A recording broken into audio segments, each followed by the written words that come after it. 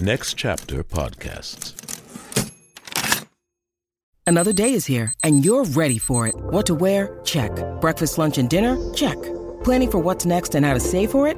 That's where Bank of America can help. For your financial to-dos, Bank of America has experts ready to help get you closer to your goals. Get started at one of our local financial centers or 24/7 in our mobile banking app. Find a location near you at bankofamerica.com/talktous. What would you like the power to do? Mobile banking requires downloading the app and is only available for select devices. Message and data rates may apply. Bank of America N.A., member FDIC. When you need mealtime inspiration, it's worth shopping Kroger, where you'll find over 30,000 mouth-watering choices that excite your inner foodie. And no matter what tasty choice you make, you'll enjoy our everyday low prices, plus extra ways to save, like digital coupons worth over $600 each week. You can also save up to $1 off per gallon at the pump with fuel points. More savings and more inspiring flavors make shopping Kroger worth it every time. Kroger, fresh for everyone. Fuel restrictions apply.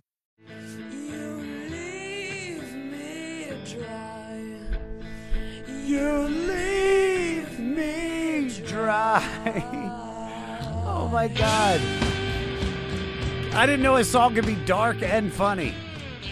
This is one of the funniest records, and not in a bad way. Not like funny, like haha, it sucks. Like funny, like dude, PJ Harvey probably has like a killer, like in between song banter. I bet she says nothing.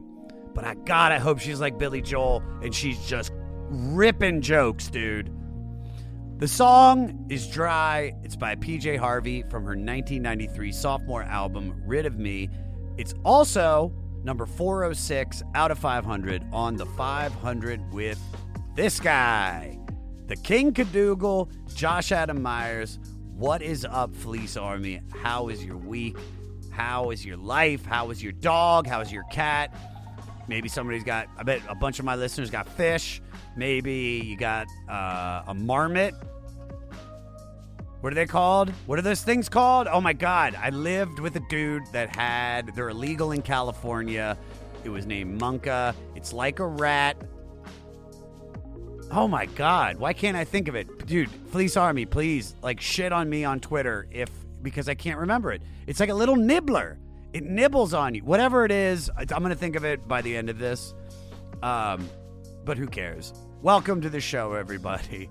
I love this, man. I'm just going to say thank you from the bottom of my heart for listening, for tuning in, for sharing, for everything. If you're doing the Instagram stories, I fucking love you even more. So everybody should do it. Take a screenshot of how you're listening to the 500 and tag me at Josh Adam Myers. Put hashtag Fleece Army and tag at the 500 podcast and tag my guest and show everybody that you are in the Fleece Army and you're good to go. And if you are good to go, then why don't you join our Patreon, the 500 Club? We are going to be posting full episodes of the ones we trimmed down over the last 2 years, and they're all up on Patreon. Join the movement, guys. We're giving away merch for signing up that's been created by my homie for life. We're going to take mushrooms together. I'm so excited. My boy Nick, a.k.a. Young and Sick. We're cooking up cool stuff in the lab, and we've got some other material we're going to be putting on Patreon. So just join. Help support this podcast and all the incredible people that make it. Morty, me, Jeremiah, a.k.a. JT, Adam, even though we're not doing live recordings right now, so I fucking love you, Adam. And then Melissa and Emily, I love you, my bookers. Also, buy some CBD from our sponsor, Sunset Lake CBD. Let me tell you something. So I started working with Sunset Lake CBD, and I got to be honest with you, they sent me a box of stuff, and I've used all of it, or I gave some away to friends that needed CBD, and they have called me and said, how dope. I gave my friend Craig Conant the gummies, because I don't like the sugar. There might not be sugar in them. I don't know. But he said he's getting the anxiety. I gave him the CBD gummies, and he texted me. He was like, dude, incredible. Thank you so much from the bottom of my heart. He's like, dude, what's the company's name? And I was like, Sunset Lake CBD. Guys, they're family owned from Vermont. They only use organic fertilizers and zero pesticides. And if you guys love smoking, They have hand-trimmed CBD hemp flower. I've got it. It's incredible. Slow-cured and stored in tamper-sealed glass jars. They also got pre-rolls, which I think they just sent me some more. And, dude, if you got hurt muscles, they got all the creams. If you don't want to smoke, they got the gummies. If you want drops, they got that too. I give it to my dog. My dog had a hurt paw. I started giving her the Sunset Lake CBD drops, and she's fine. So seriously, guys, an incredible company. Check them out, Sunset Lake CBD. Use the promo code JAM500 for 15% off your next purchase. Now, let's get to this record. Our second PJ Harvey record, and man, it's a Wangzuki.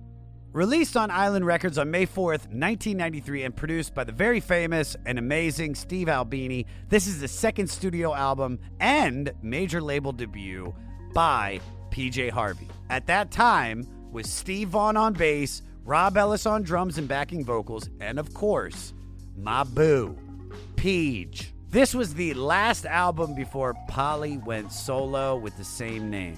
So PJ Harvey and the boys were in a different band. The band relocated to London so Harvey could study sculpting in college. The trio recorded demos that got them signed to independent label Too Pure, and after putting out only one single, its success started a bidding war among bigger record labels. The band was reluctant to sign with a major label for fear of losing artistic control, but eventually decided on Island Records. So within 1 year, they were a critical success with several singles and a well-received independent album out and preparing for their major label debut. Rolling Stone even named Polly Jean Songwriter of the Year and Best Female Singer.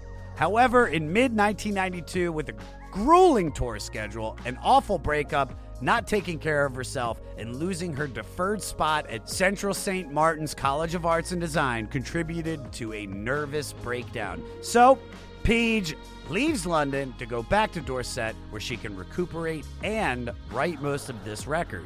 By fall, she started feeling well enough to do a small tour of America, and that is where the band stayed to make this record. They chose Pachyderm Recording Studio in Minnesota, like the middle of nowhere from what I read, with legendary Chicago musician and recording engineer Steve Albini to produce. The stark, raw, noisy, and uncompromising album was done in a couple of weeks.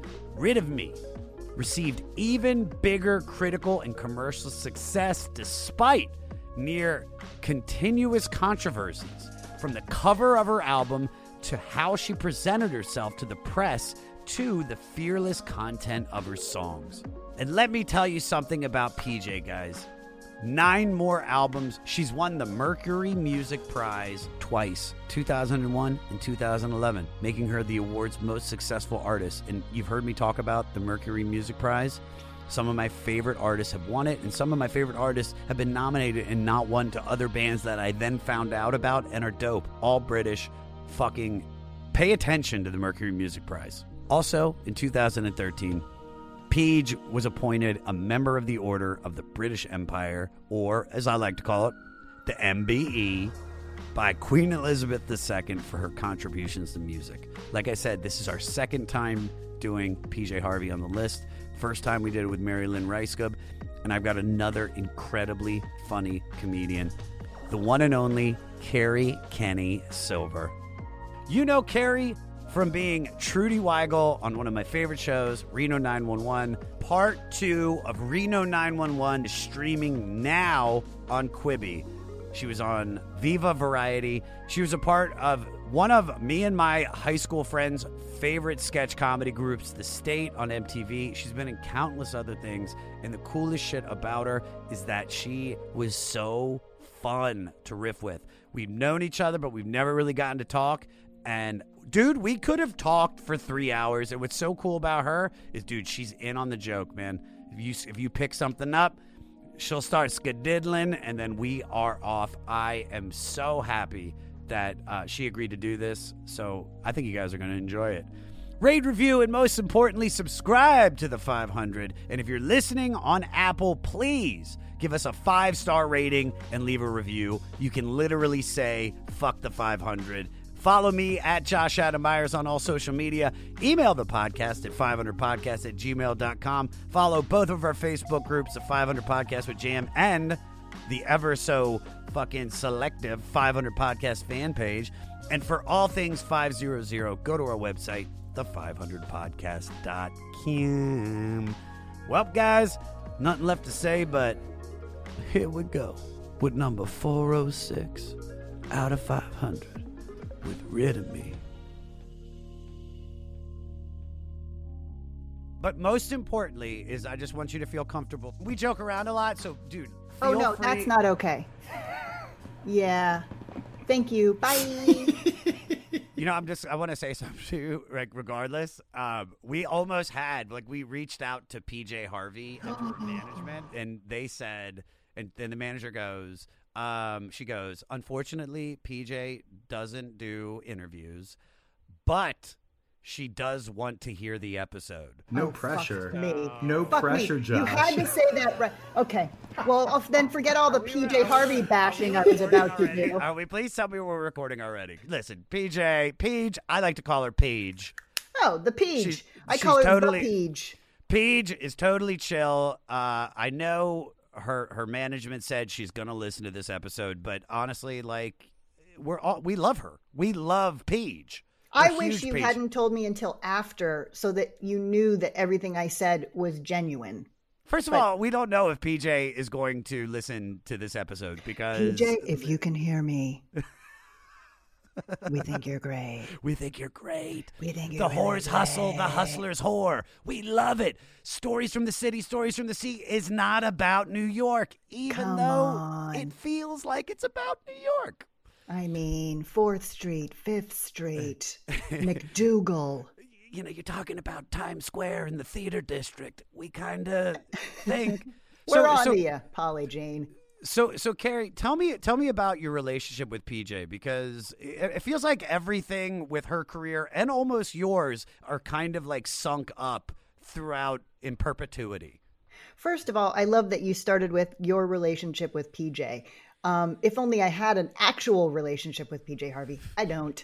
I worship her. I've worshiped her since the 90s. And yes, I mean, we have had similar... I mean, the timing is no mistake. I'm a fan of hers. I have been a fan of hers since Dry.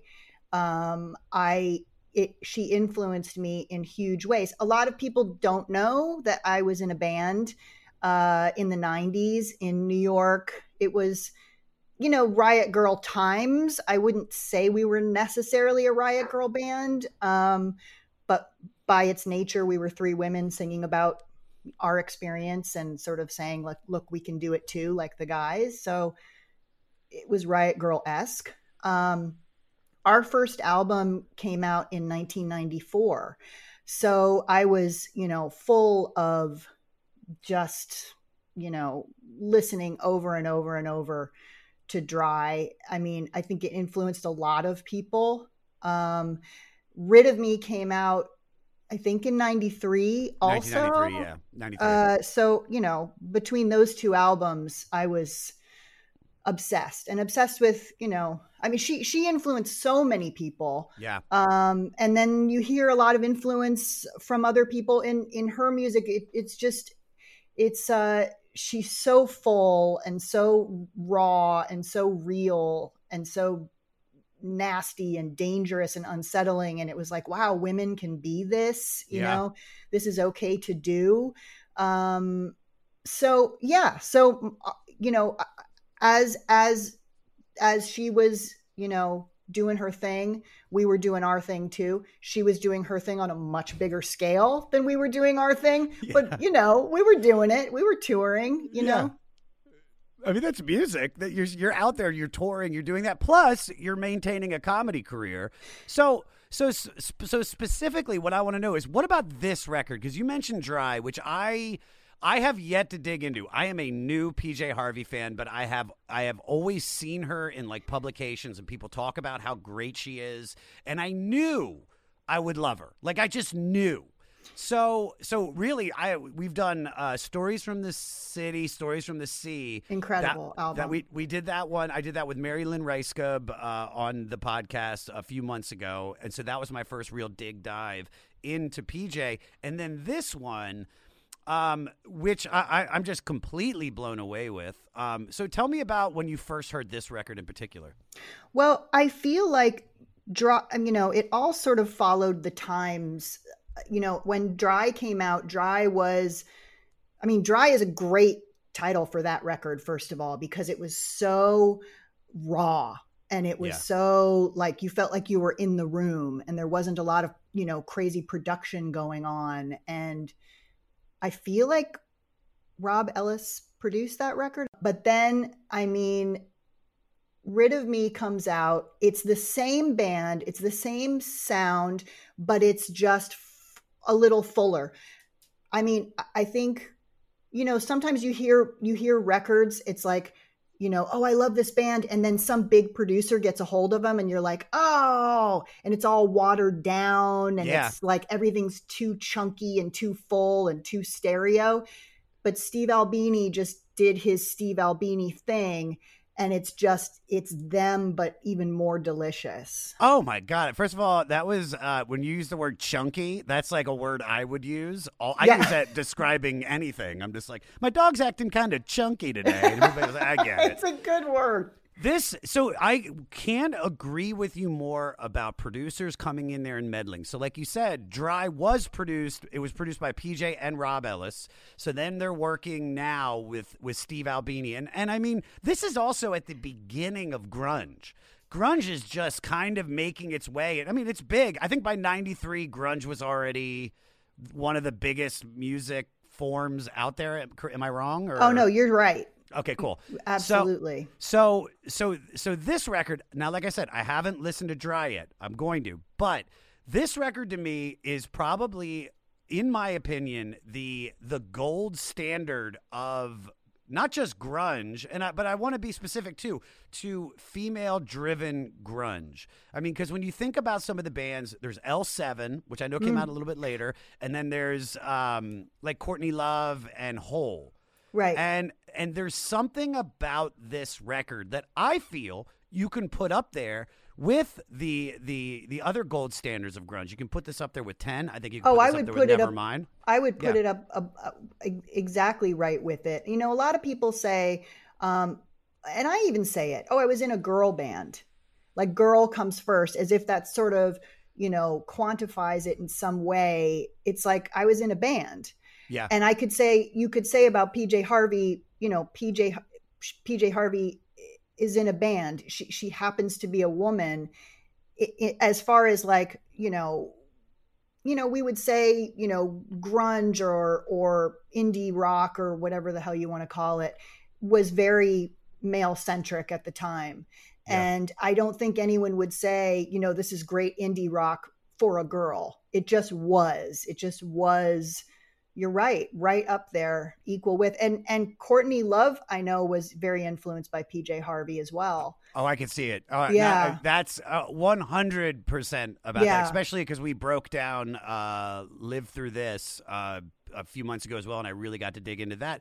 I hear Fiona Apple influenced by this. Alanis Morissette. I would bet you would be hard to find any female artist in indie rock or neighboring genres that weren't influenced by PJ Harvey. Everybody was influencing each other at that time, but certainly she had a very singular voice. Could we also talk about, before we get into the tracks, how lyrically funny this album is?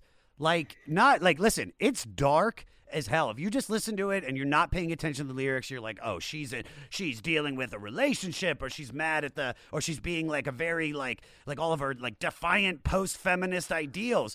But she's got songs about like a bad hand job, like the hand job of death. Right. She's got a song called Dry, right, which is literally just about, it ain't gonna work. It ain't. I am dry. And it is hysterical. When I sat down to read these lyrics and listen to it, it totally changed my perception on PJ Harvey. Yeah, she's not just like, you know, angry, mad at men. You know, she's not, you know, I wouldn't even describe her as a feminist. I mean, that's not fair to speak for someone else in that arena, but I wouldn't. I think she's just speaking her truth, whatever it is. But I think part of her truth too is irony and finding humor in things. And that also actually is something I hadn't thought about before, but I think that probably is one of the things that subconsciously made me think, oh, I can do this too. Because at the time I thought, but I do comedy. Like, I'm not that guy. I do comedy. I don't do music. And my girlfriends and I said, while our, you know, we had boyfriends who were in bands at the time, going, Shudder to Think and Girls Against Boys. And, you know, they were going off to do tours of their own. And we thought, as a joke, while they're gone, let's write a song, right? Which instrument do you want to play? Which instrument? I'll do this. I'll sing. I'll play bass. And we started writing songs, and we were like, this is actually kind of fun. Let's come back tomorrow. And then we came back the next day and started playing. Somebody poked their head into our practice space one day and said, you guys sound good. You want to come play our party in Brooklyn? And we were like, well, we only have 3 songs. He's like, great, come play 3 songs.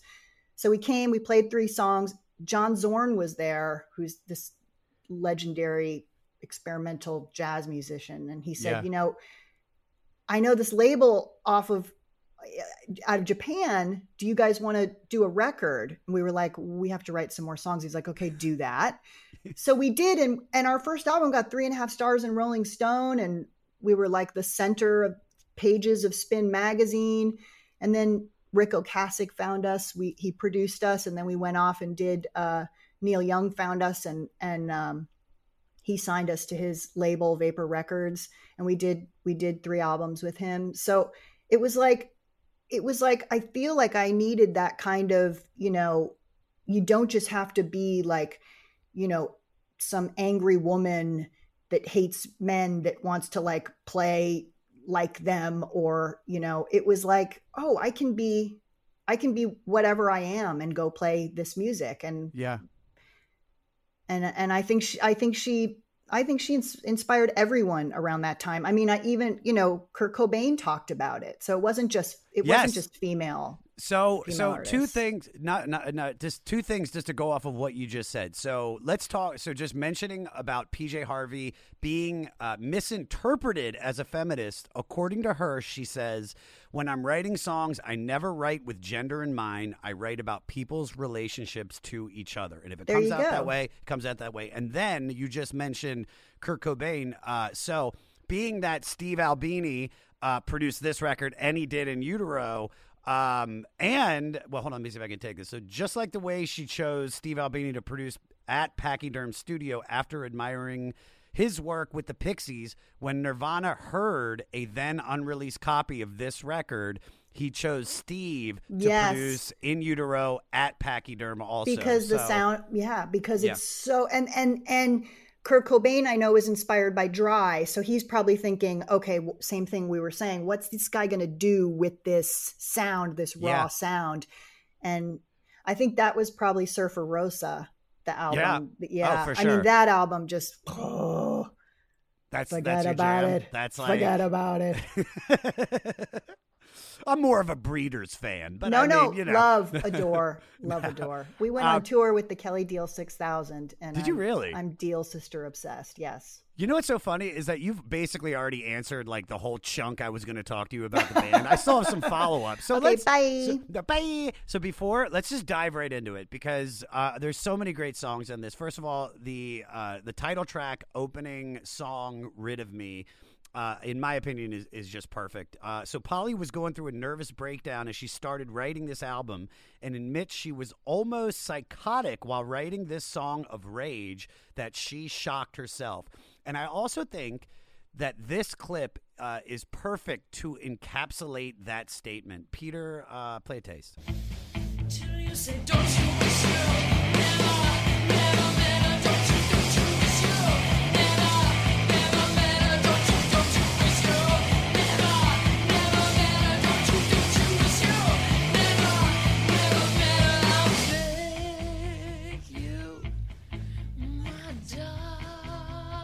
So she goes from like just fucking like intense to then even more intense to just this like this control. Yeah, it dude, in. completely batshit crazy into an even scarier crazy by seeming controlled, and I just love it.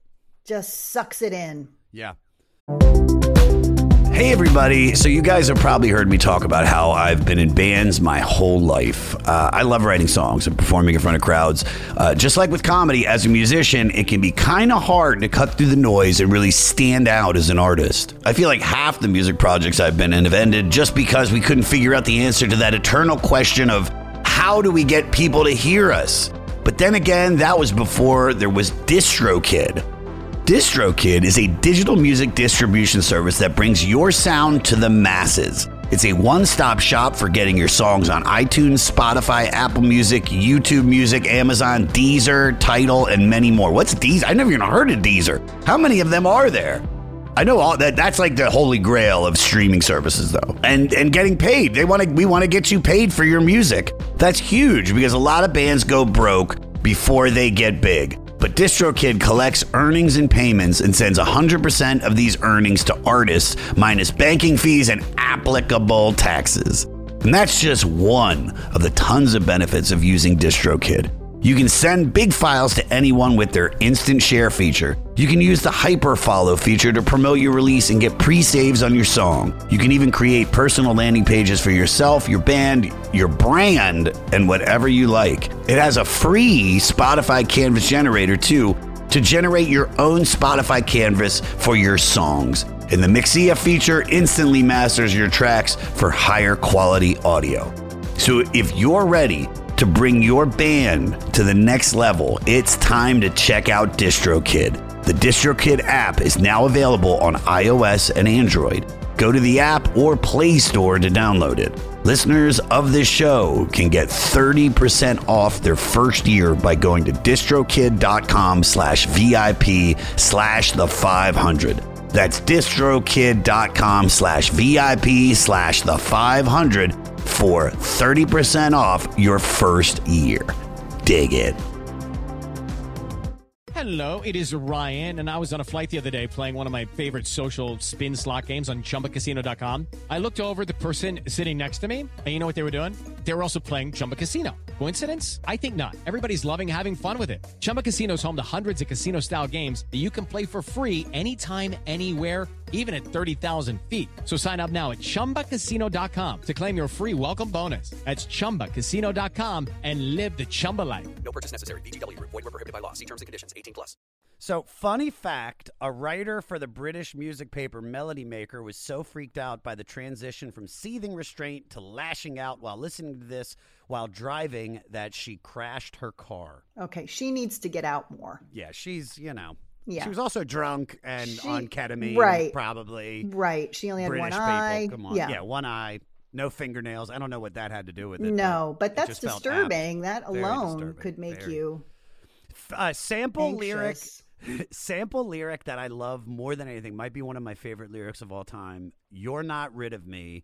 I'll make you lick my injuries. It's just that's okay. That's the her mission statement of this record, in my opinion. Yes, but did you see? So I just have to say, hearing all of these, hearing all the lyric, and back in the day, I felt like I did anyway. I really pulled out the CDs and I'm reading the liner notes. Yeah. You couldn't Google or ask Jeeves about it.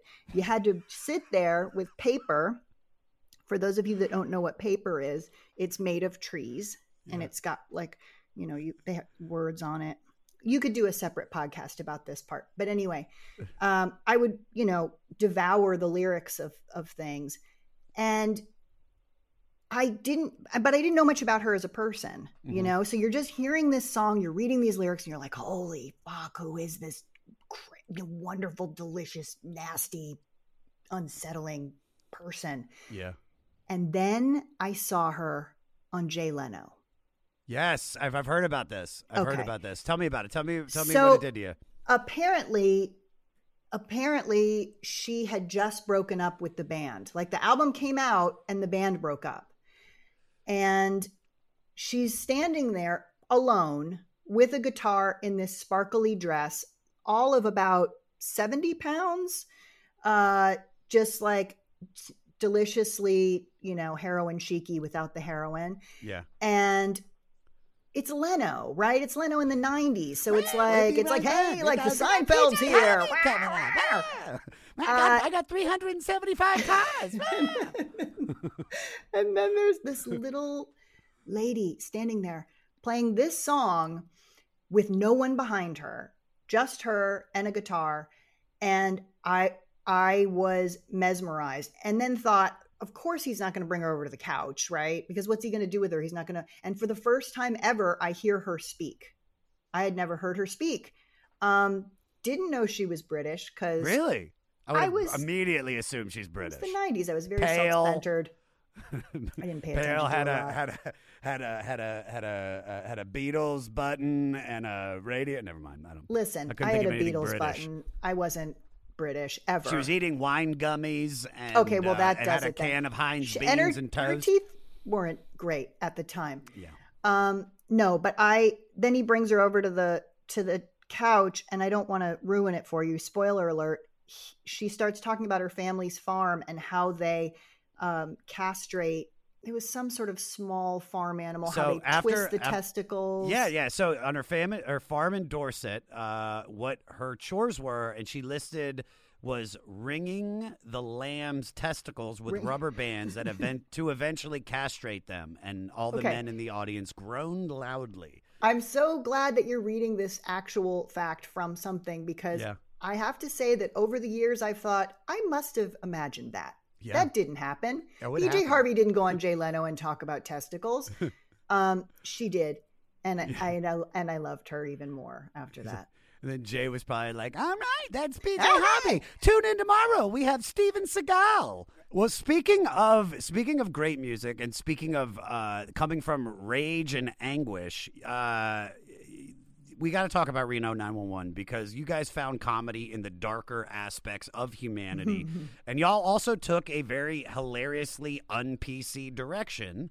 So tell me about, how did that come about? And also how many people tried to censor you? Well, the way it came about was not intentional. It was sort of accidental. It was a bit of a Hail Mary, because Tom and Ben and I had written Tom Lennon, Ben Grant and I, who, worked together all the way back from the state. Yeah. Tom and I have known each other since we're in high school. So Fox hired us to write a sketch show. And so we wrote a sketch show. We had never done improv. So we wrote a sketch show. We hired the cast that you see on Reno. And by the table read, we could tell they were not into it anymore. Fox or the people that you brought? No. The people we brought were all good to go. Yeah, they were full of piss and vinegar. Like, come on! Oh my God! But the network, not so much. So we realized, like, oh my God, this isn't going to work. The night before we were supposed to shoot, Tom Lennon called me and said, "How about this for an idea? We've spent all the money, to get ready for this sketch show. Scripts are written, costumes are built. How about we improvise a spoof of Cops, which is on their network, right? Yeah. What do we have to lose at this point?" So everyone picked a name. We got name tags. We rented some uniforms, and we just ran out and improvised. So I feel like we can't. It wasn't a full exploration. It wasn't years of figuring out the formula. It really did just happen organically. Originally as a spoof of Cops, and then it did not get picked up. Yeah. Years went by.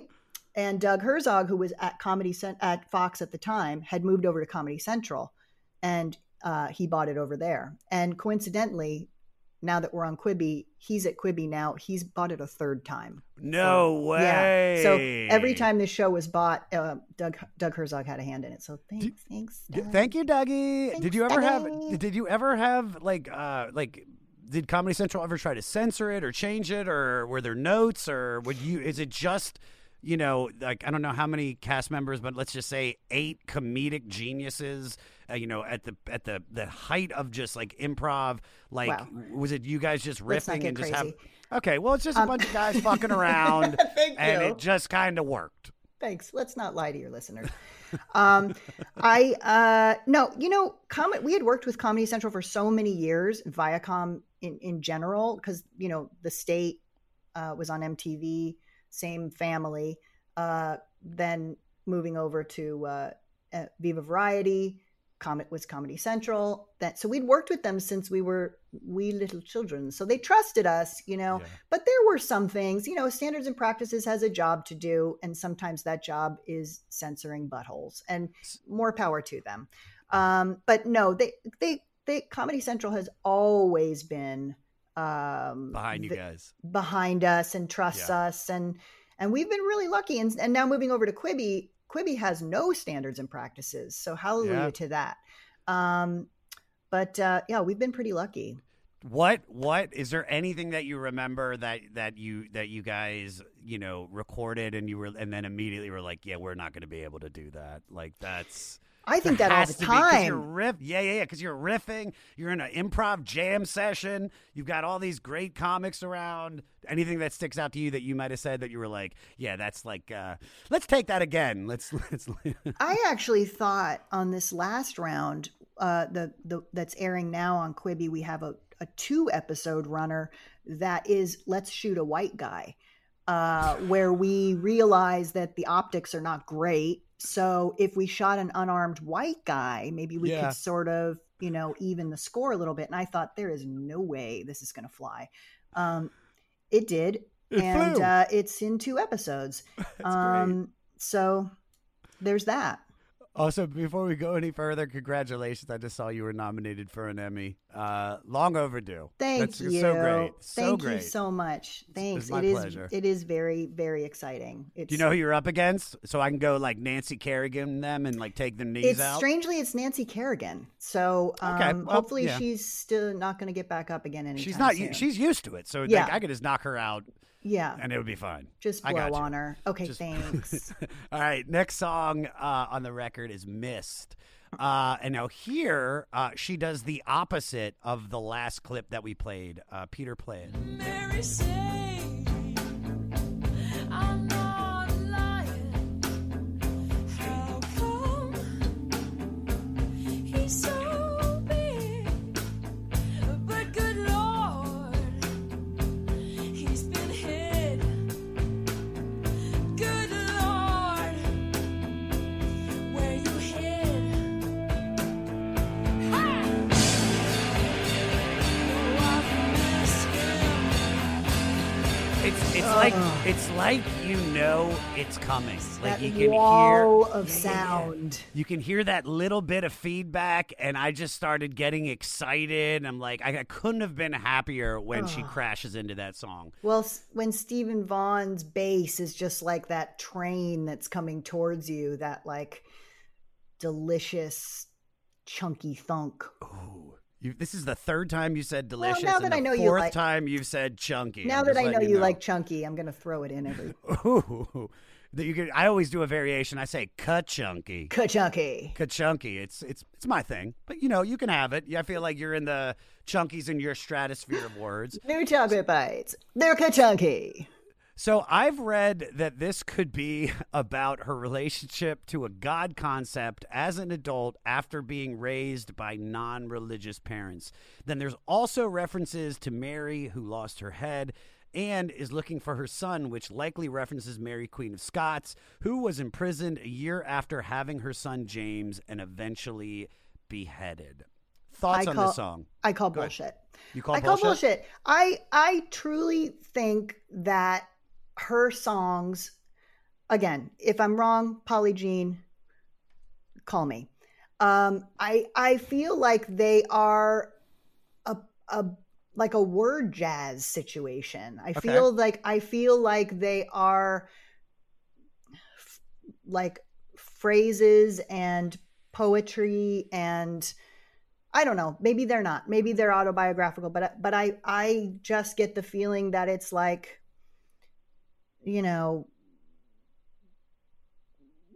what she's feeling at the time. I have to say, as I'm saying this, I'm realizing the reason I say this is that's how I wrote music at the time, was like this stream of conscious thing. And when people would say to me in interviews, so did you really have a baby that you gave away? I'd be like, what? No, Yeah. I don't even, I can't even take care of a plant. Yeah.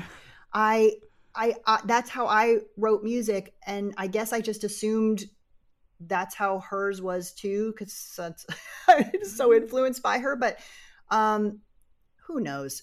Maybe they were autobiographical, but it feels more like poetry to me. Sure. That's kind of, 6 and 12 is free-flowing. half a dozen. Completely. I completely agree with what Is you're saying. it? Because sometimes that's what people say all the time to 1, 2, sound, 3, 4. to move on to the next Oh my God, fact. it Yeah. is. So you kind of talked about it at the beginning about Cake Like, your band. And I mean, you're getting signed to labels owned by John Zorn and Neil Young. You're getting produced by Rick Okasek. So what I want to know, because you already talked about how that came about, like, how did you divide your time between comedy and music? Or was it just like once the band started taking off, you were like, no, it's just going to be music? No sleep. We were in our 20s and we were just nonstop, because it was just like this. We're making art, we're making comedy, we're making music, like go. Yeah. We lived in the East Village in New York and just sort of felt like everybody was doing it. And it was just this exciting tidal wave of opportunity and inspiration. And it sounds so dumb, but it was such an exciting time for music and for, performance in New York. I mean, I'm sure everywhere, but I was in New York. So, I would, during the day, Cake Like spanned across the state and then Viva Variety. So during the day, I'd be at the office writing with the state and then go home at night, practice with the band. On hiatus from shooting the show, I'd go on tour. Then Viva started, same thing. And then on hiatus, I'd go on tour or we'd make a record. And I'm glad I did when I had all that energy, because just talking about it makes me tired. Yeah. It's like if you told me that as soon as I'm done with this, I had more shit to do the rest of the day, I'd be like, I'm 40. What do you want me to? I'm 50. I can't fold the towels today. I already talked to a man on Zoom for an hour. Yeah. So Crazy. So I got to know, because I heard you still owe Neil Young a record. Is that true? Yeah. Well, we did. Elliot Roberts, God rest his soul, he passed this past year. Look him up. He's everywhere in music. He's a god. Elliot is how we met Neil, and Neil would always joke with us when we would see him, like, you owe us one more record. We did 2 with them. We had a 3 record deal, and I don't know if that would ever happen, but it was fun to always have that hanging out there, like they didn't come after us for it. I moved to New York. I mean, I moved from New York to California to do the last season of Viva Variety and start Reno. So they didn't come after us like an evil record label. They, if you want to do another one, we'd love to do it. So it's always nice to have that hanging out there. Like it's not over, Oh, it's the coolest shit I've ever heard. Like, I was a fan before, but after reading all this stuff about Cake Like, I'm like, dude, you're a boss. Like, Right dude, you're your own Polly Jean Harvey. I really am. You're the Polly Jean Harvey of comedy. I'm Polly Jean Harvey in my heart. Oh, so there's no plans for a reunion anytime soon? I mean, we always talk about it. They're in New York. My two ladies are in New York, and we've got kids, and it's like, but I got to say these days with this whole new, Zoom situation and, all these, whatever these are on the computer, how you can hear each other and these things that I'm wearing That's on my head. That's exactly how Bill Gates describes how Microsoft works. You got a thing and a doodad and a skiddly-doo. There's buttons and they click. And then it goes. And then, poof, there's a new record. 4.5 stars. You should. I'm serious, especially during the pandemic while we're all kind of at home. We're not really shooting. Do a Zoom concert because there's a fan base still out there. I Get never Neil thought Young to sit in. Sure. I never thought Reno would come. I mean, it's been 10 years, so anything can happen, right? Sure, anything can happen. Oh my God, Neil just walked in. It's Neely. happening. Neely. Did you? That's what I'd call him. I'd be like, Neely. And he'd be like, all right, dude. Okay, sit down. You drop from the label. He Yeah. is a sweet, sweet man. And when he would listen to, like the final mix of our record or something, we would sit and watch him like try and pick apart like what's going through his mind and how is he feeling. And he would just be like, yeah, love it. Oh, I love that. Good. That's exactly what you want out of Neil Young is just, that harvest moon attitude all the time. Yeah, Just pure love and calm. support. Oh, Yeah. I love it. All right, moving on to the next track, Legs. So this is about loving someone so much that you'd cut their legs off so they can't leave you.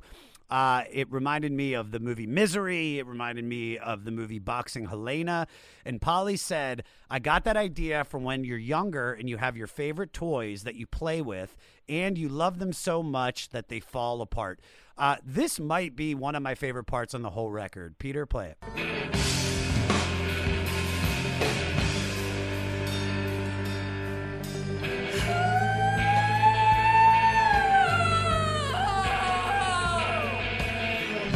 That's it. Dude, that is me every morning. Just waking up, just like, It would also be you if someone pulled your leg off. Yes. Oh, well, I mean, I got two of them. Right. I I can can relate to maintain that you love something so much you pull it apart thing. I have this weird thing where it's like if something is so cute, I want to chew it. Oh, Like, I do that to my dog. Yeah, it's a miracle that I didn't like bite into my child when he was a baby. Like I would look at him and I would crunch my molars really tight, like, oh, so much.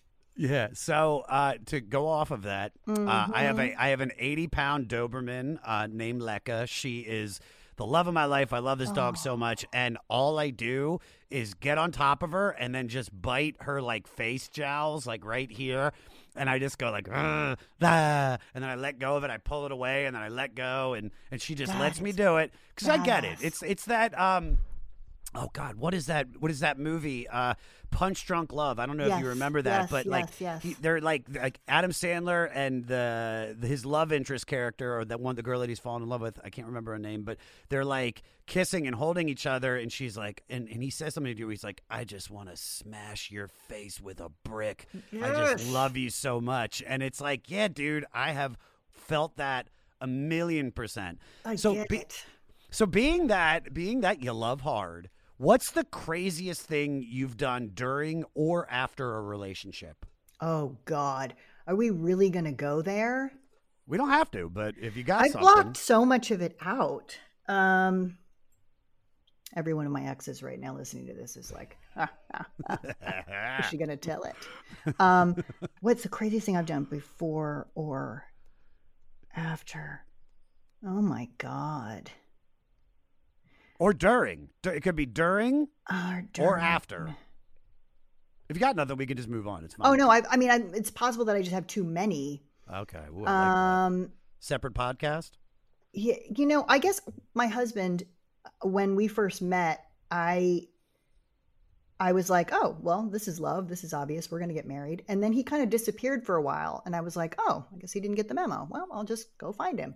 Yeah. I guess I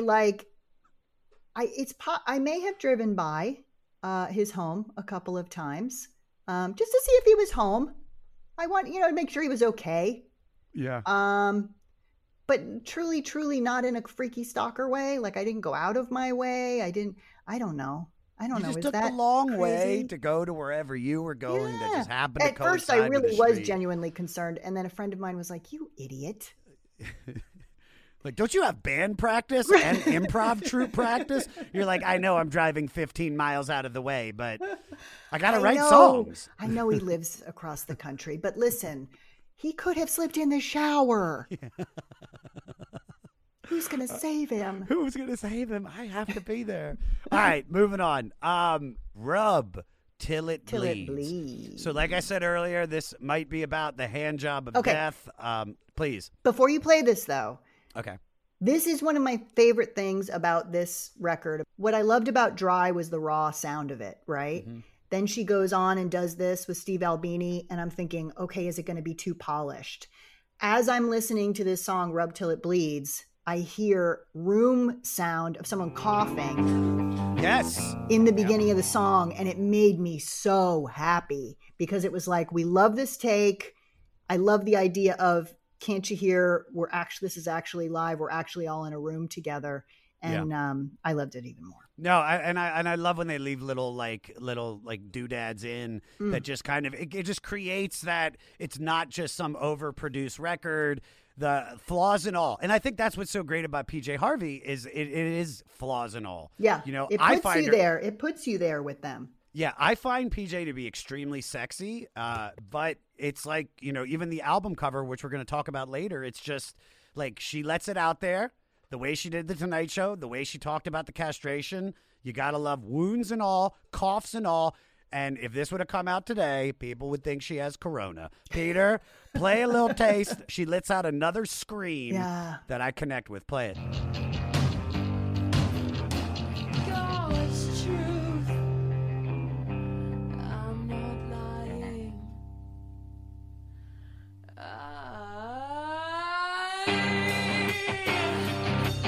And you believe me.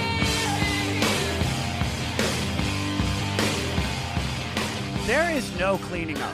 It's like this sounds, I mean, it's literally just sounds like when I say the gold star of grunge, I mean, this is just the sound of the drums, the sound of the distortion, and then the lyrics. I mean, like that moment right there, like once again, sums up where PJ is at in her life. She just suffered from a nervous breakdown. The band is recording and they're rushing to record this record in like 3 weeks. And fighting, I heard. Who knows? I don't like to put those, but you know. But this song is dark and hilarious. It is about giving a hand job and fucking like ripping the skin off and just like rub it till it bleeds. If I didn't love her before, I love her even more now.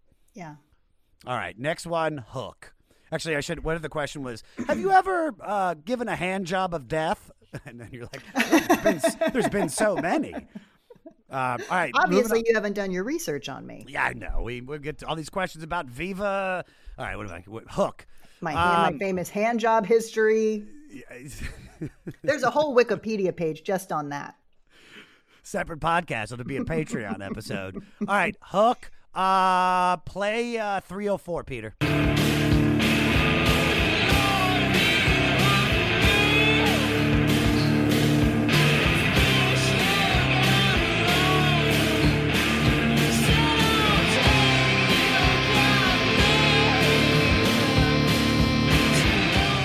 So I don't know if you heard that little transition between she's doing the chorus and then there's this tone, this like, almost like if you're like, it's feedback, but it just comes throughout. Like she does the initial chorus and then she does another one with that like tone crunch on it. And the only way I can describe it is just this sludgy, smoldering vibe. And they couldn't have created that if they tried, for hours in the studio. That's why those garage room sounds are so just like in the moment. So fresh and raw, and you're there and it happened and you're experiencing it on this album. Yeah, completely. All right. So this song seems to have the narrator, Kathleen, retelling her sexual experience with a man who has domination over her that she can't escape. Or it's about an ice cream truck. You decide. It could be one or the other. But I want to talk about male domination, though, for a second, because you were the only female member along with 10 other men in the state. Yeah. So what was that like, and why were you the only female? We started as a comedy club in college, and it was just like everybody auditioned and whoever got in, got in. And we never, the guys all played women. I played guys. There really wasn't this sort of like me and them situation. It really was. And I'm kind of, I don't know, I hate these kind of labels, but I'm kind of a masculine, like, one of the guys kind of girl. Yeah. So there wasn't ever that kind of, in fact, when people would bring it up to us, we were like, oh yeah, okay, I see. Okay. Yeah. No, there is one woman. Yeah. But when we graduated college at NYU and we went and got our own show on MTV, they did say, so should we add more women? And it was sort of like, it was like saying to your family, like, I feel like we should add someone taller. Can we get someone tall? And it was like, no, but this is our fam. Like, you don't just add somebody. It is what it is, you know? Yeah, I mean, there was never, and I feel like it's important in this time in the world to say, I was very lucky. I worked with 10 guys, you know, who had my back, treated me like one of them. There was never anything, you know, inappropriate. I never felt sexualized. I never felt, you know, blah, blah, blah, blah, blah, all the way down. I am torn apart to hear what some of the women, you know, many women go through and have gone through. I can speak only specifically for my, you know, for comedy and entertainment. I'm hearing of things that are kind of blowing my mind. And so I just want to say all these guys, all 10 of these guys, in my experience, you know, I feel very lucky now that I hear, you know, other stories. Yeah. Oh, completely. Yeah. I mean, I've met Michael Ian Black, Tom Lennon. We're gonna get to do the Smiths when the Smiths comes, because I know he's like a huge fan. But I had, and I don't really know him very well. We had done some shows together, but we were at JFL, Just for Laughs, in 2018. And I was going through this existential crisis, and we were out front of some podcast recording, and I was like talking to somebody about this existential breakthrough that I had, and like the knowledge that like I should enjoy every moment because I'm eventually going to die, and this is the shit that's fun. And then he like stopped and joined the conversation. Everybody left, and then it was just me and Michael Ian Black talking for like a half hour about like very like spiritual existential shit. And we're connected now. Our souls are united over an amethyst crystal. Oh, I didn't get the memo. Yeah. Congratulations. Did Thank you you do the very whole much. like, do you guys get tattoos? We got tattooed. We burnt sage, Palo Santo, That's so and cute. he's adorable. But yeah, we're definitely getting Tom for the Smiths, because I know he's like Perfect. obsessed, right? Perfect. Welcome to us talking about our podcast for a minute. What's the name of that podcast? That's Axe to Grind, and right now you're going to be getting a little taste of it, right down to the shaky microphone and all. And my name's Bob. And my name's Patrick, and usually we're joined by Tom. Tom's the best. Tom has a real grown-up job that requires him to be at work, but we talk about decidedly not so grown-up things like hardcore music and things that people that like hardcore music tend to like. So that could be the latest shows, revisiting classic material, talking about the new classics, all the little dorm room nonsense that you imagine from niche music podcasts that you either love, want to love, or hate. Yeah, imagine all the emotions that you have towards a genre that has impacted your life, and then condense them down to an hour to 2 hours a week. So triangulate your speakers, think about jumping off the bed, singing along, dancing like an idiot, and listen to Axe to Grind podcast. We'd never admit it, but deep down, we all get at least some pleasure from bad things happening to somebody we don't like. History's full of stories about bitter enemies being mutually horrible. Usually nothing good comes of it. But sometimes, you get soul singers James Brown and Joe Tex, or 17th century nun Sor Juana, and the entire Catholic Church duking it out and dramatically changing our world. On Beef with Bridget Todd, we tell the stories of those petty feuds behind some of the greatest art, innovation, and global events. Listen to Beef wherever you get your podcasts. Yeah, I got to say this too about the state, man. Like me and my friends, like I always say, like there was two of our big comedic influences in the 90s were the state and Mr. Show. And it's like by Love taking the Mr. best Show. out of both, it's just you guys have influenced so many people. So I hope you know that, because Well, it's that's just very fantastic. kind. Thank My you. pleasure.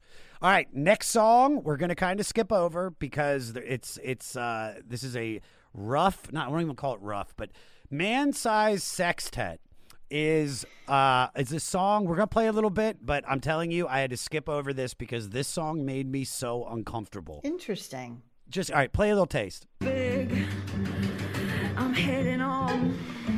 Man size, got my leather boots on. All right, that's all. That's all. No, that's it. That's it. That's all I can do. That doesn't kind of unnerve you. No, here's why. Yes. Please. Yes, it does. Yes, it does. And here's why I love it. Okay, please. So when I was at NYU, my major was experimental theater. So I spent my days at NYU naked, rolling around on the floor, breathing out of my asshole, and doing experimental, screaming. So do you hear that? So I this, feel that. Oh my God, this was like, she hears me. But what I do dig about this song also, besides the fact that she was like, yeah, I'm putting this on my album, is that there are two versions of this song on the same album. Mm-hmm. And that's kind of like David Bowie used to do that. Like, I like this. Let's do it. Let's throw in a couple more. And this version, I also love that she put first. I mean, I can't say I love it like, oh, I put this on and I do the dishes, but the experimental artist in me loves that it's there. Yeah. I just want to imagine you right now just like in a shroud with like weird face paint being like, I am your mother. I am also your father. Ah! Oh, yeah. Spinning, Sufi breathing, spinning, sweating. It's like in The Big Lebowski when he goes to see his landlord's play, and it's just like, I mean, look where it got me. I mean, it's so perfect. Obviously, you see all the experimental theater training seeping out of me as I'm doing fart jokes for cable. I know. I could just imagine like Ben and Tom, like, hey, do you see we got to get her in the sketch group. Which one? The girl covered in blood or the one covered in semen? Blood, not semen. I don't really get her. I don't think her timing's there. Wow. Nobody breathes out of their asshole like that lady. All right. Highway 61 Revisited. This is how you cover a song, man. Yeah. So she chose to cover the 1965 Bob Dylan song at the urging of her parents, who were big fans. And I just love how PJ made this her own. Peter, I wanted to play a contrast between the two real quick.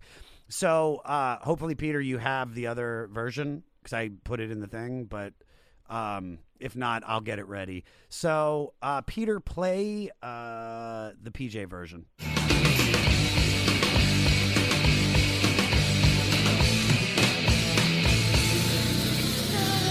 Fifth daughter on the 12th night told first father that things weren't right. My complexion, she said, is much too So we're going to play the white. exact same part. We're going to play the exact same part, but in the Bob Dylan version. Here you go. Now the fifth daughter on the 12th night told her first father that things weren't right. My complexion, she says, is much too white. He said, come here and step into the light. Same song, same words, way different. And I love when people cover songs and make it their own. And brave to do Bob Dylan. I mean, yeah. That's pretty boss. We did a cover. I think my favorite thing we ever did, no one's ever heard. I mean, no one's ever heard most of our music, but my favorite thing we ever did that really no one ever heard, which you can actually find on YouTube, someone sent me recently. We did it was like a T-Rex cover album, a tribute album to T-Rex, who I love. If you ever do T-Rex, have me back as a fly on the wall. Okay, cool. But we did, it was like a Mark Bolan tribute thing. And we did a song of his. And it just, I mean, it's so scary to do a song that is from someone that you worship. But somehow it came out to be one of my favorite things. I think because it was an unreleased track of theirs. So I didn't feel too much. But to cover Bob Dylan in such a big, way, especially when everyone knows who you are, is kudos, Polly. Kudos, Paige. Well, I found this little quote from her. She said, I learned so much from working on this cover. I learned an incredible amount about the structure of songs. It really increased my admiration for Bob Dylan. His writing skill is incredible, and although I don't know if I'll ever get there, it's something I aspire to. That's why I included the track on the album, because he's an incredible songwriter. And yeah, I mean, when you cover someone like T-Rex, Velvet Underground, the Beatles, or Bob Dylan, you got to make it your own. And I just love it, because to be honest with you, I know some songs by Bob Dylan, but I haven't listened to that album in its entirety. And I love both versions now. And I just love that someone like Polly is probably inspiring so many people that, are just I'm not listening to Dylan. That's my parents' music. Right. But in actuality, he inspired everybody. So Right. All right. Moving on, 50-foot Queenie. So Harvey, who has always been reluctant to label herself a feminist, says she wasn't trying to write a female power anthem, but was inspired by the bravado of gangster rap. She's quoted saying, I really liked the bragging, the way the rappers say their names over and over. That's I wanted to write something about a really bullshit character. I feel like she did. Peter, play 115.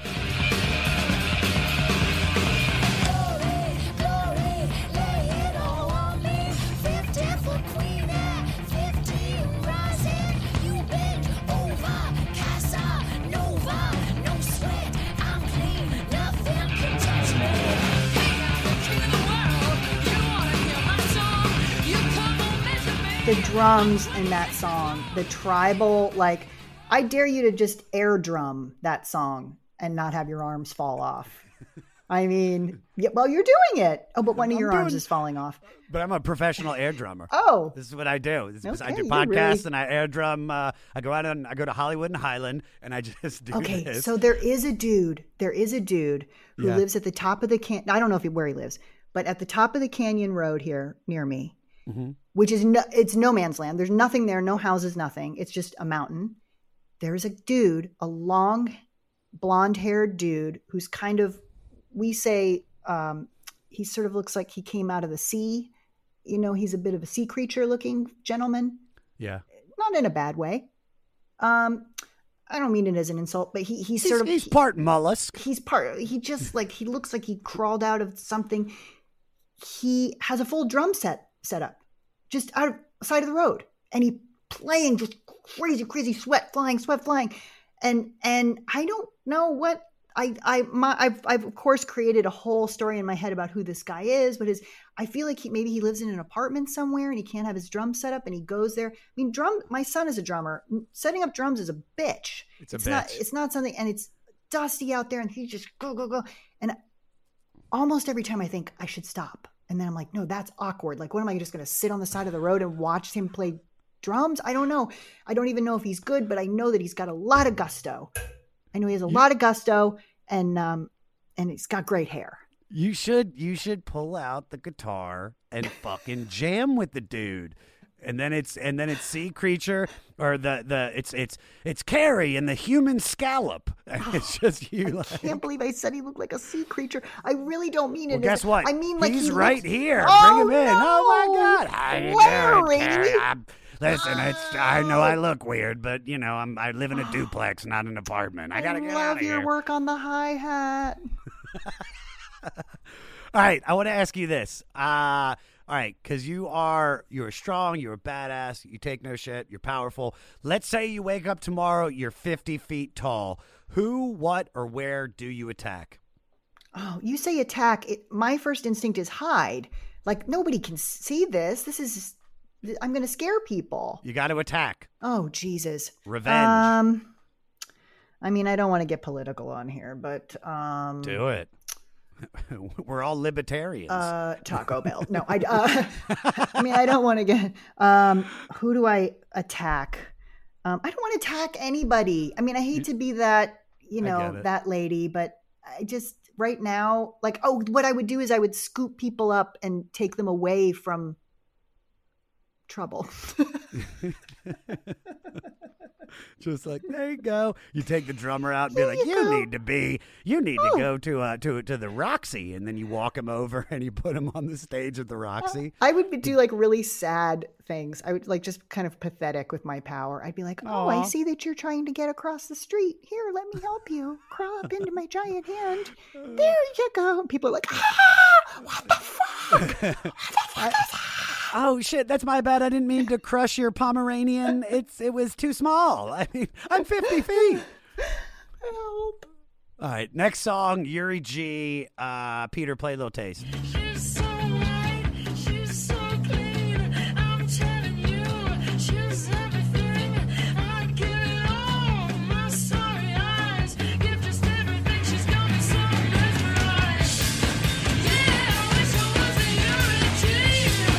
It's just the thing. So this references both the moon goddess Luna as well as the titles Yuri, I'm going to fuck this up, Gagarin, the Soviet cosmonaut who became the first human to travel outer space and orbit Earth. While writing this album in Dorset, England, she lived in the flat of a Russian woman, so it's possible she saw something about Yuri there. I have read the song is about power and how she is obsessing over something or someone and would do anything to have it, control it, or be near it. Thoughts on the song? My first thought is we have stolen or tried to steal that vocal sound so much that it's kind of pathetic. When I hear it now, I'm like, oh yeah, we still never quite nailed it. But that was a very influential sort of sound that they got on that vocal. And I'm still obsessed with it. I don't know. It's funny, all this talking about like what the lyrics mean, even, back in the day, I would read them and I would go over them, but for some reason my brain would never go to what's this about? What inspired this? It's more like, but now that I'm hearing this, maybe because I'm older and can sort of reflect more on things. I don't know what the hell I'm talking about, but I'm loving this, like hearing that how cool if that's what that song is about. You know, and just also the image that she lived in a flat, in this Russian woman's flat, and the Russian woman is reading the newspaper about Yuri G. He's a great man. Oh, he's a great man. You should write song. You should write song about Yuri G. You should write song. Oh, you know what? You should write song about how long I waited in line for bread. Yes. Now eat your kugel. Dude, I've got you. You want to talk about pumpernickel? That's like an 8-hour wait. Forget about it. Eat your potatoes and kugel. So speaking of European influences, we've mentioned it, but you, Tom Lennon, and Michael Ian Black starred in Viva Variety on Comedy Central. You played Agatha Lopan? Yes, the former Mrs. Lopan. I played Tom's ex-wife. Okay, but besides how funny the show was, you had on some amazing alternative musical guests. You had on They Might Be Giants, Ween. You had Real Big Fish, Shonen Knife. And Chivo Mato. We had Run DMC. We had Duran Duran. Guys. Dude, which is crazy because that's like coinciding with the same time that our music director on this show, Matt Pinfield, is running 120 minutes. So it's, I call him Lil Matty Pinfield. Oh, Lil Matty. Lil Matty. Nicest guy in the world, which means he's got people buried in a Buffalo Bill style, like, a tunnel or whatever it is. Good for He's him. too nice. He's got a hobby. He's got it. Yeah, exactly. So I wanted to ask you, how involved were you guys in picking the artist? Did you guys able to pick your favorites? Or yes, completely. Cake Like played on there. We thought we were being so clever. I threw to myself like it was some sort of like Star Wars level special effect that I threw over, and there I was like, oh, how'd that happen? The magic of television. But very much so. What a great way to meet a band that you love. Hey, you want to be on our dumb TV show on basic cable? No, thank you. No, we had some crazy stars on there, crazy music stars, crazy, we had Whoopi Goldberg and Shelley Long and Stacy Keach. And we had some crazy acts on that show. Anybody that you were just like, you said to the boys, you're like, listen, we gotta book this person because I have to meet them. Anybody like that? No, it wasn't really. No, No, I wouldn't say it was like that, but we threw out a bunch of names and figured we couldn't get anybody. So anybody that we got, we were kind of blown away when people would show up. It was a fun thing to do. You know, it was Viva was my favorite thing we've ever done. If I could ride off into the sunset doing a Viva reunion, to my end of my days, I would do it. Why was it you know, at our heart, we're musical theater nerds, you know, and we got to sing and dance. I got to wear, you know, one of a kind gowns, you know, Todd Oldham and, you know, these incredible designers. My hair was always done up in some crazy, like I had a bird cage of hair with birds and water fountains of hair. And it was magical. And then these guests and these musicians, and unfortunately you can't find the show anywhere because the music licenses ran out. So they can't re-air it. But I would do that show again in a heartbeat. It was so great. Yeah. Dude, you know what? It's just so funny we're talking about it. I have the complete box set right here. Come on. God. Why is it the invisible? only surviving copies of it. Here it is.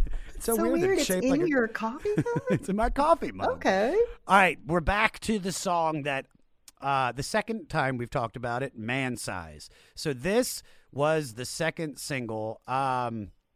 Peter, play a little taste of this version.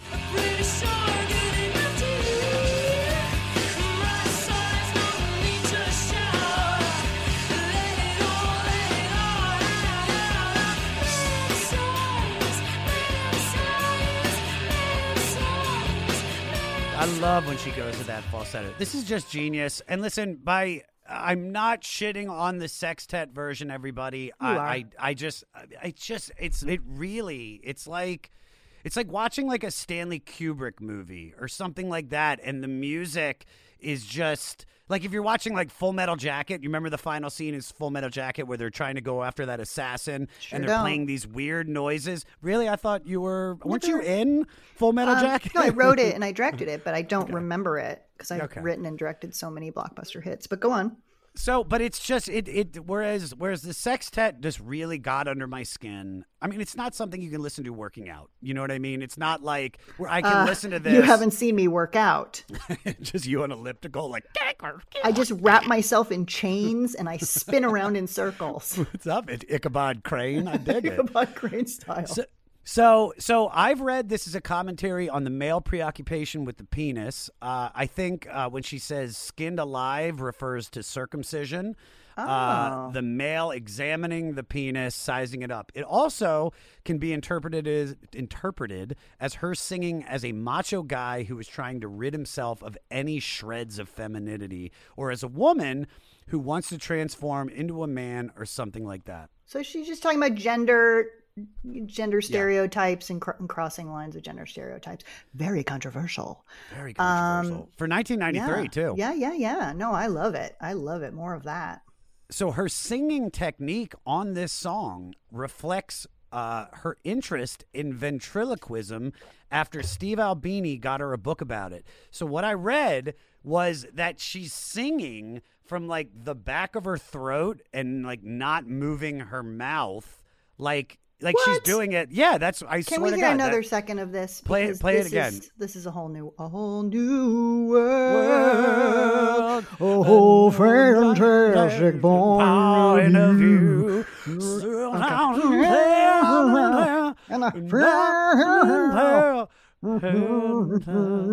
Try to sing it now from the back of your throat. Sing it from the back of your throat. I belong long ago. Different song. Never to walk in anyone's shadow. Totally different song. If I fail, if I succeed, you can't. All right, play the clip, Peter.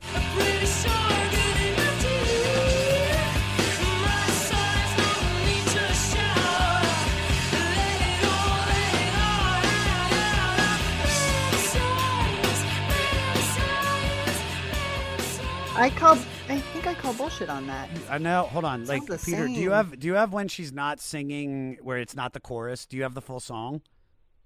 You do? So you're saying when she's not singing, she sounds like she's a ventriloquist? Not that's okay. Listen, you can't even hear any words coming out. I'm thinking if we can hear like the beginning part. Maybe she's doing it there. Can you play like the beginning? Let's see if we can hear it here.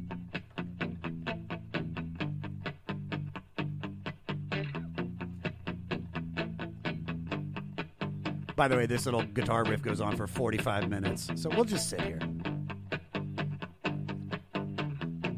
Here it is.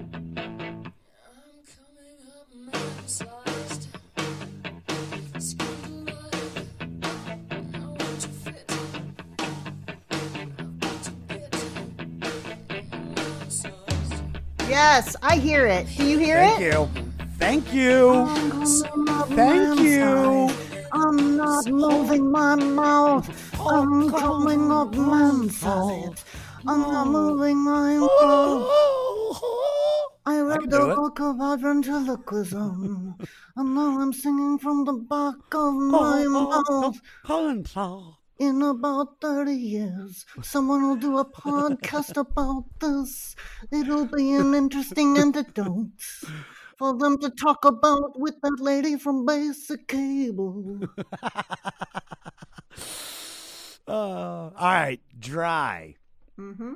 Which is not what you just did there, because I am. Ooh, there he goes. Play 131, Peter.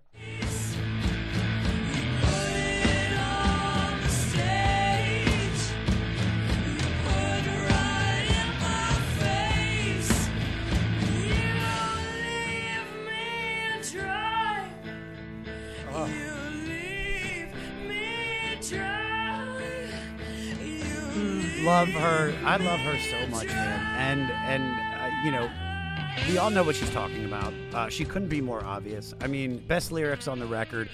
A water well in sight, no water at my sides. I'm sucking on the well. I'm sucking till I'm white, but you leave me dry. Yeah. I also love about that. This song for me is a great example of something that I also tried to steal, which is that this idea of like this sort of churning sort of wave or train of music that the rhythm can change. Like, it's okay. The rhythm can change. Is that a chorus or was that a verse? Like, oh, now we're doing this. That kind of like departure from verse, chorus, here's the rhythm, here we go, verse, chorus, and it's the end. She had this sort of like, it was its own animal that would just move and it would get louder and bigger, and then it would slow down and it would be quiet, and then that part would never come back again. I mean, I find that so inspiring. And she keeps doing that throughout her career. I mean, with Stories from the City, it's like you're hearing these songs and you're like, oh my, because for me, for a New Time fan, I'm like, oh wow, that's so odd. But she's probably being experimental. No, she was being experimental right from the beginning. Oh, right, and from I think that's why, right from the jump. And I think that's why you dig it. All right, moving on. Me, Jane. Okay, my favorite song on the album. Is it? All right, Yeah. perfect. Well, this, you know, and I wrote this. This clip might be my favorite part on the record. For real, you said that. Dude, if I can screenshot and show it to you, see if you can see the reflection. Now, wait, see right? I'm pointing at it right there. This clip might be my favorite part on the record. Butter, I know it's backwards. Sausage, toilet paper. I think I'm reading your grocery list. It's my grocery list. Okay. Play it, Peter.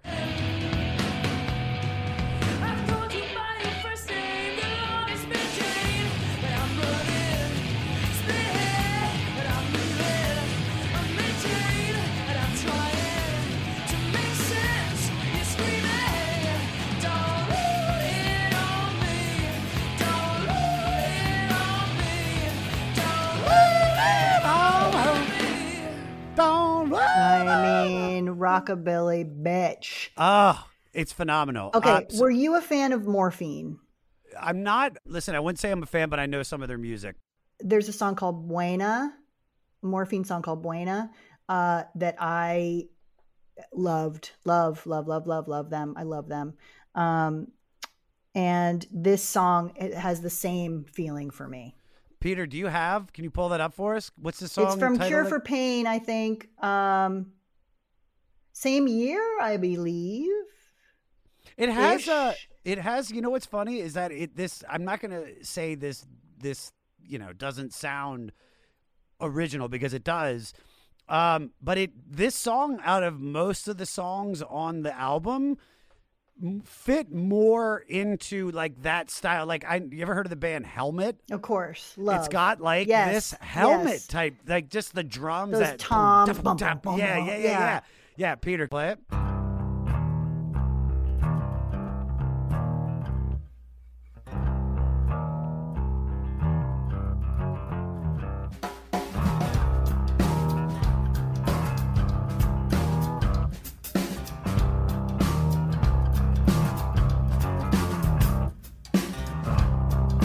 By the way, this intro goes on for another 45 minutes. But it's like, God damn it, sing some fucking lyrics.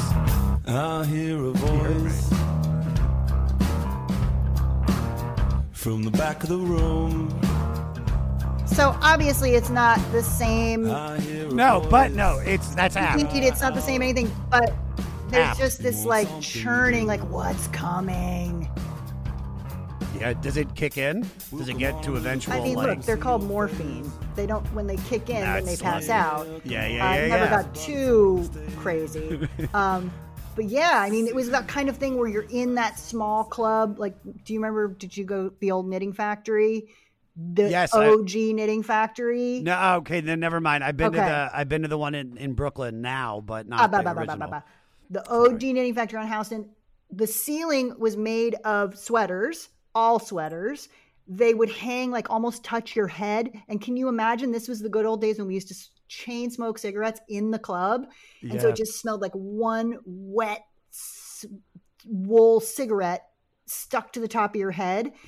And that like churning sound, like the floor is swaying and bouncing and the music is swelling. God, come on. Reminds me of my old synagogue. It's time for shul. Time for shul. Gang, gang, gang, gang, gang, gang, gang, gang. Baruch atah Adonai Eloheinu melech haolam asher kiddushanu. Gang, gang, gang. Great song. Adonai. Baruch Adonai. Baruch Adonai. Bow.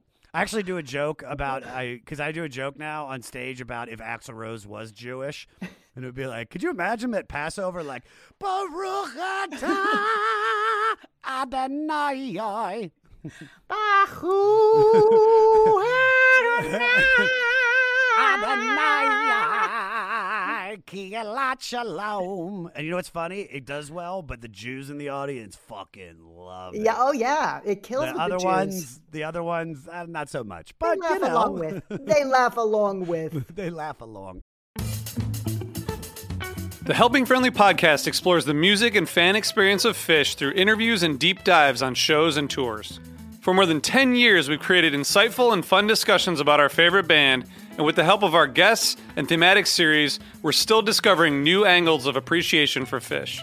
And when the band is on tour, we provide a review of every show the following day.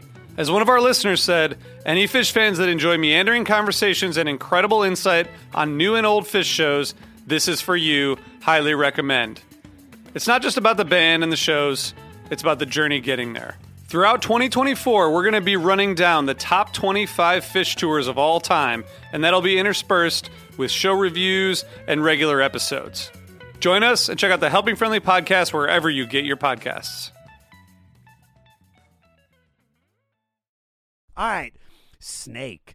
So this is about temptation. A retelling of the story of Eve being tempted by the serpent to eat the forbidden fruit in the Garden of Eden from the Bible's book of Genesis. This is why I love PJ. Another example, Peter, play 50 seconds in.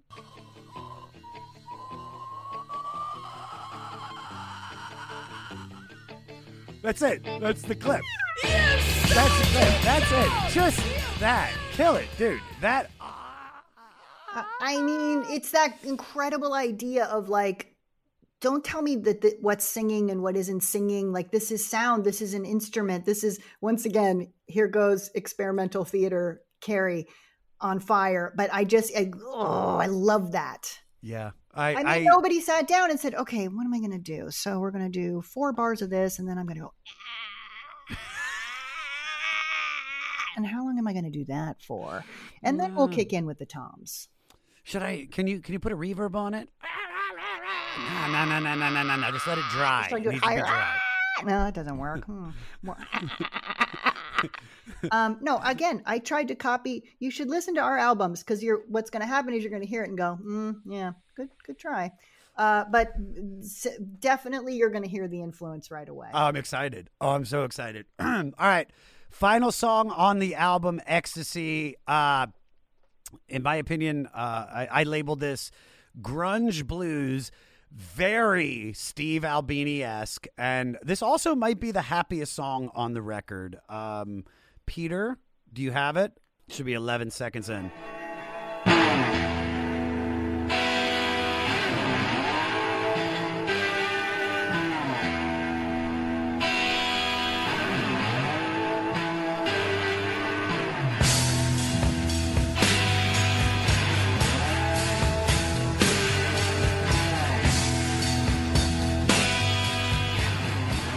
I mean, this could be Soundgarden. This could be Alice in Chains. This could be any of them. And then you hear the influence of, I hear like Black Keys. I hear the White Stripes. I hear every like quasi post blues grunge, whatever you want to call it. And then it's under this really dark like atmosphere. Like you don't think that she's going to be singing about like, this feeling of like, like the lyrics, like floating, I'm floating, hanging below the sea. I'm telling you love could mean ecstasy. I'm in ecstasy. This could be about this could be about fucking. This could be that she's free from a past relationship holding her back. And I think it's a perfect way to end the record. Agreed. And it's more kudos to Steve Albini because, he needs them and he's wondering what I think about him. Well, I'm telling you, Steve, you nailed it. Nailed it, Stevie. No, but kudos to him because there's a song that could so easily be polished up to a piece of shit. Like that lap steely sound is so dirty and it should be dirty. There's so much like just rolling, raw, I'm going to say it, chunky deliciousness. Fuck yeah. Yeah. Cause I get, my sponsor gives me money every time I say it. Yeah. We need to start a band called Chunky Delicious. Yeah. Well, I have a new product coming out so it's just like a plug. Okay. But yeah, I mean, that could have been polished up so much and so cleaned out and separated, and it wasn't. And it's just perfection. Great. I love it. Cool thing about the song, she said she literally wrote this in 10 minutes and knew it was finished. I'm going to send you something there. I'm going to send you something on Instagram after this is done. There's a great article in Spin Magazine that interviews Steve Albini, the bassist, the drummer, and PJ, and they go through this whole record, talk about the recording process, talk about this, because they don't really go into song meanings because she doesn't talk about that, but you'll love it. Is this a recent sort of going back, retro? Here it is. It came out because I got it up right here. I just finished reading it because I wanted to. It came out 7 years ago, but yeah, it was. So it's Let It Bleed: The Oral History of PJ Harvey's Rid of Me. Wow, it's great. So I wanted to ask you, have you ever finished a project and like lit up a cigarette like it was post sex, like you were just so happy with the work that you did or so happy that you were done with it, if it could be on the like good or bad? Yeah, but I have, but I also feel like for me there's always that underlying, like, of course it's not going to be good enough, of course it's you think it's good but it isn't, there's an enormous amount of insecurity rolled in there, but with that also anxious anxiety, like maybe I'm wrong, maybe this is going to be really good. But yeah, for sure, I've done that. We did that after one of our records. We were recording in Brooklyn and it was snowing and we'd been there for like 24 hours, but we didn't know it had snowed, and we finished. We didn't light up a cigarette because I never put my cigarette down. And we finished and went, just sort of like, oh my God, like we had just given birth to this thing. And we went to open the door of the studio and like snow had sort of locked us in. And I'll just remember, I'll never forget that moment, that sort of feeling of like, wow, we just made this secret, wonderful thing. And we're in this womb. And then cool. the immediate fear of putting it out and other people hearing it and all that stuff. And it's the same with TV and, with everything. Yeah. But yeah, sure. I've had that experience. I'm having it right now. I mean, I'm going to start smoking again because obviously we nailed this podcast. We nailed it. We got to do a couple facts. You want to do some facts and get out of here? I'm here for the day. Let's look. Okay. I don't have Perfect. a lot going on right now. I don't know if you've heard there's a pandemic. What? Yeah. Listen, I don't want everyone else to hear about this because that's going to scare the shit out of them. Okay. But there is a pandemic. Are you sure it's not an epidemic? Oh, actually, it might have been episodic. I think I misheard it. Okay. All right. First fact. Here we go. Where is it? I got them all. Okay. This is a good one. The black and white cover photo of PJ swinging her wet hair in the bathtub was shot by her photography student friend, Maria I can't say that. Machnes? It's Polish. I can't say that. It was it was taken in Maria's tiny bathroom in complete darkness with a flash while her roommate was banging on the door, having to use the toilet. Genius. So it is genius. So I wanted to ask you, what's the craziest? Have I ever gotten my picture taken in the bathroom while someone was banging on the door? Have you? Yeah. Who hasn't? That's good. What's the craziest thing you've ever done in the bathroom? Oh, Jesus Christ. Oh my God. It's that fine line of like, I'm a mom now. And when my son was little, I would say or do anything, but now that he's 15 and he knows how to work the computer, and the Google machine, every time I'm about to say something, I'm like, the craziest thing I ever did in the bathroom. All right, I'll do a really PG one for you. PJ. When I lived in like 11 different places in 10 years in New York. And one of the places I lived, my mom came to visit and she was like, oh, these tile are terrible. So we tore up, a rental. We tore up all the tile and we retiled the bathroom. I know not exactly what you were looking for. We were both on coke at the time. Okay, there it is. All right, I'll take that. We were both on coke. And my mom was on the lam for the law. So she had just robbed a bank. But retiled a bathroom rental. Okay. All right. You should get into that. You should. What if you guys did such a good job that was like, dude, that's what we do now. I'm sorry. I'm a musician, an improv comic, floors. And I tile floors. I do grout work. I could turn that into like one of those HGTV shows. But what I do is I sneak into your house at night and I remodel it. Dude, let's not just give up on that idea. Okay. There is a market for that. Yeah. Especially, dude, if you win this Emmy, we're pitching it. Okay. Okay? Okay. All right. Elvis Costello commented about PJ Harvey's songs by saying many of them seem to be about blood and fucking. What my answer to that would be, who asked you, Elvis?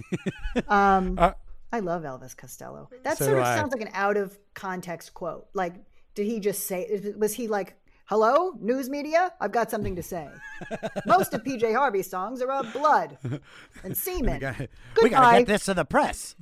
So I want to ask you, because you've been in the public eye for a moment now. What's the worst or weirdest review you've ever gotten or critique? Okay.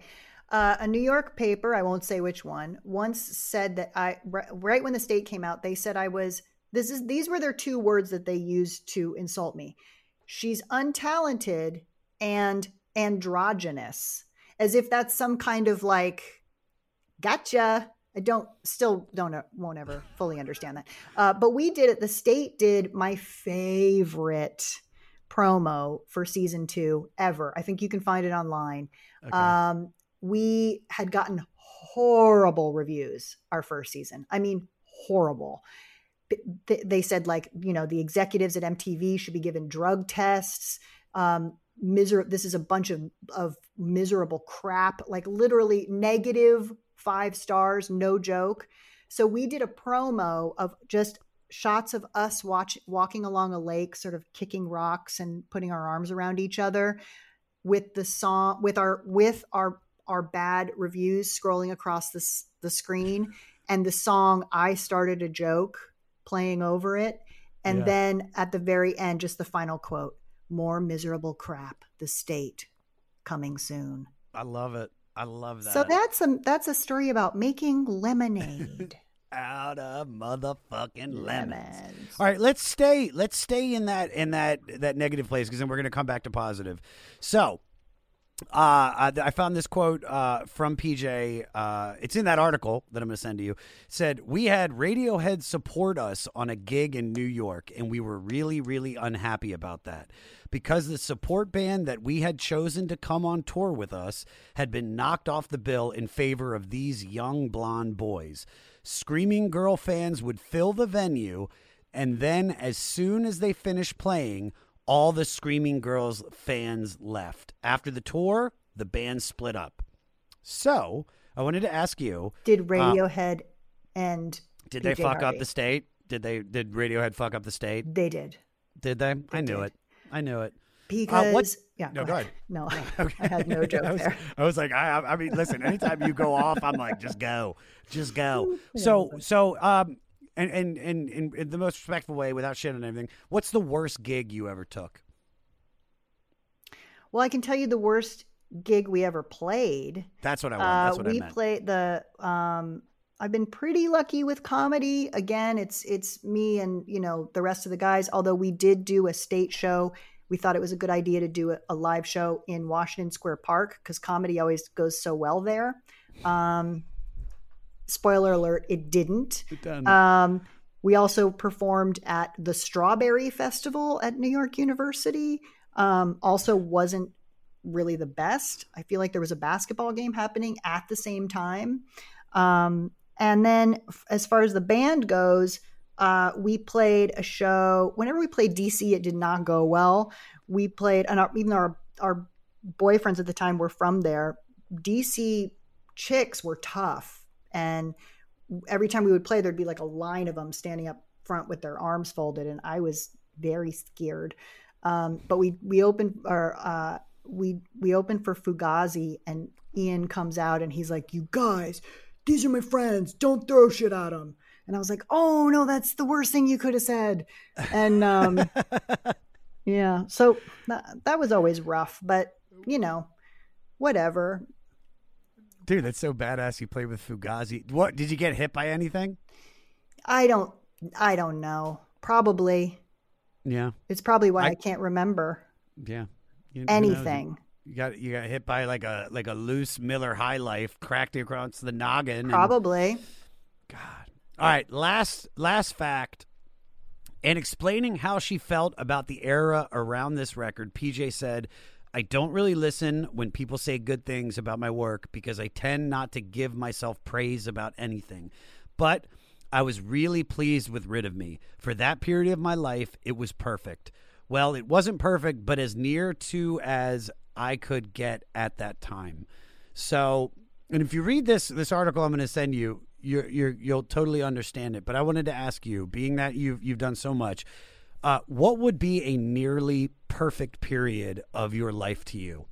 Well, I would say that I agree that I hate that it's true, but pain does create great art, great work.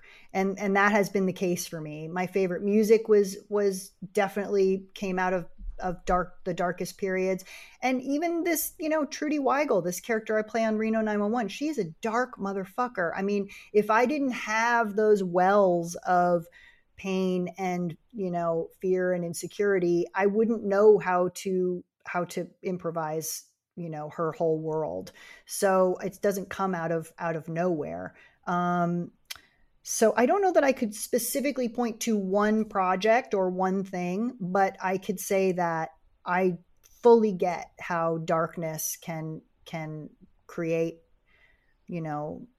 great music and sure. For me, but also comedy. Oh, 100%. Yeah.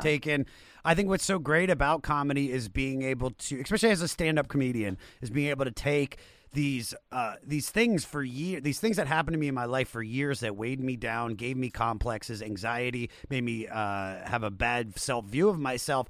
And then I start talking about it on stage and seeing the laughter it brings people. So it's taking this negative and making it a positive. Yeah. It's kind of what I talked about with Michael Ian Black at JFL. But that's the truth. Like pain, give it some time. Yeah.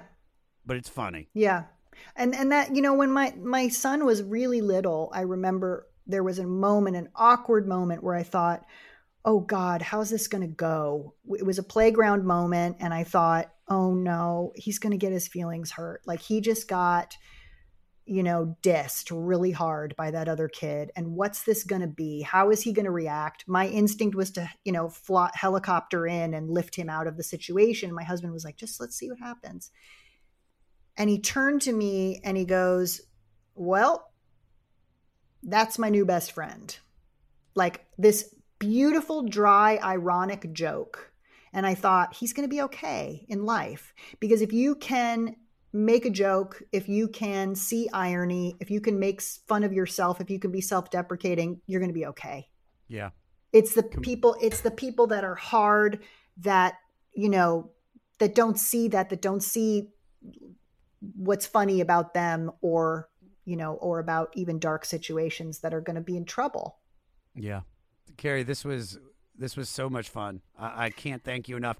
Is there anything you want to say to Polly Jean, since she's probably listening to this? If it hasn't been evident, I'm sure you've listened to all 9 hours of this. If it's not evident in my ramblings, I adore you. And if you want to come hang out at my house, I'll make you quesadillas. I don't know how to make quesadillas, Polly. Listen, we'll order out. This is so great. Thank you so much, Kerri. Thank you. This is awesome.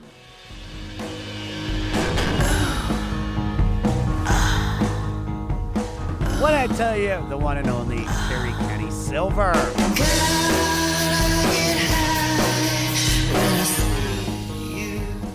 Don't forget to check out Kerri's band, Cake Like. I am telling you guys, I went down a Cake Like YouTube rabbit hole. The music is incredible. It's so 90s. It's so great. And especially after knowing how funny Kerri is, dude, the music's even better. Fantastic band. Make sure you check it out.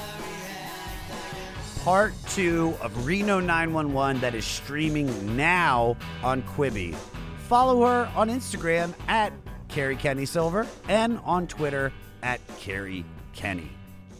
Now, we just listened to PJ Harvey from 1993. This week, our new music pick by music director Matt Pinfield is Luna Aura.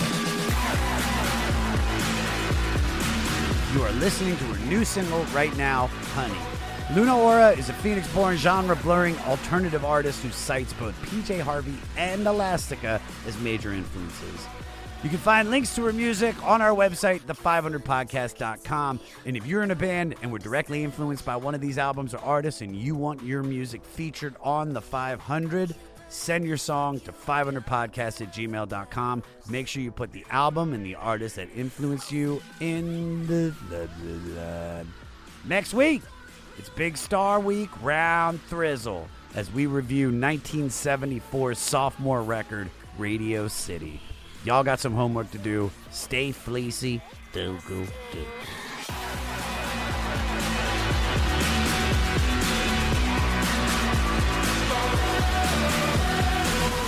wanna touch it, but you can't admit you want another bite. Forget your mama, boy, don't sit upside, don't wanna be polite. I'll say my name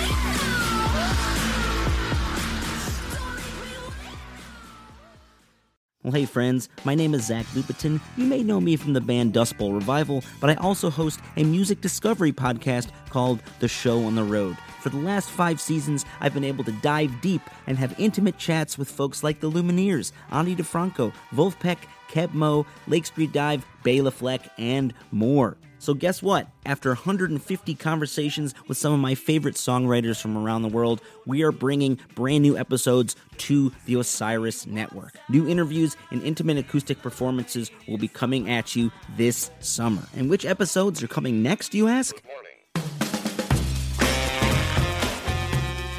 I am Zach Goody, the lead singer for the band Smash Mouth. Our band is called Milky Chance. We are based in Berlin. My name is David Shaw. I sing and write songs with my band, The Revivalists.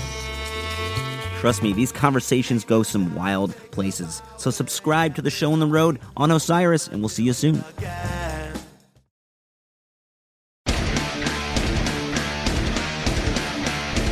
Hey there, I am Johnny Christ from Avenged Sevenfold, and I've got a podcast called Drinks with Johnny you're going to want to check out.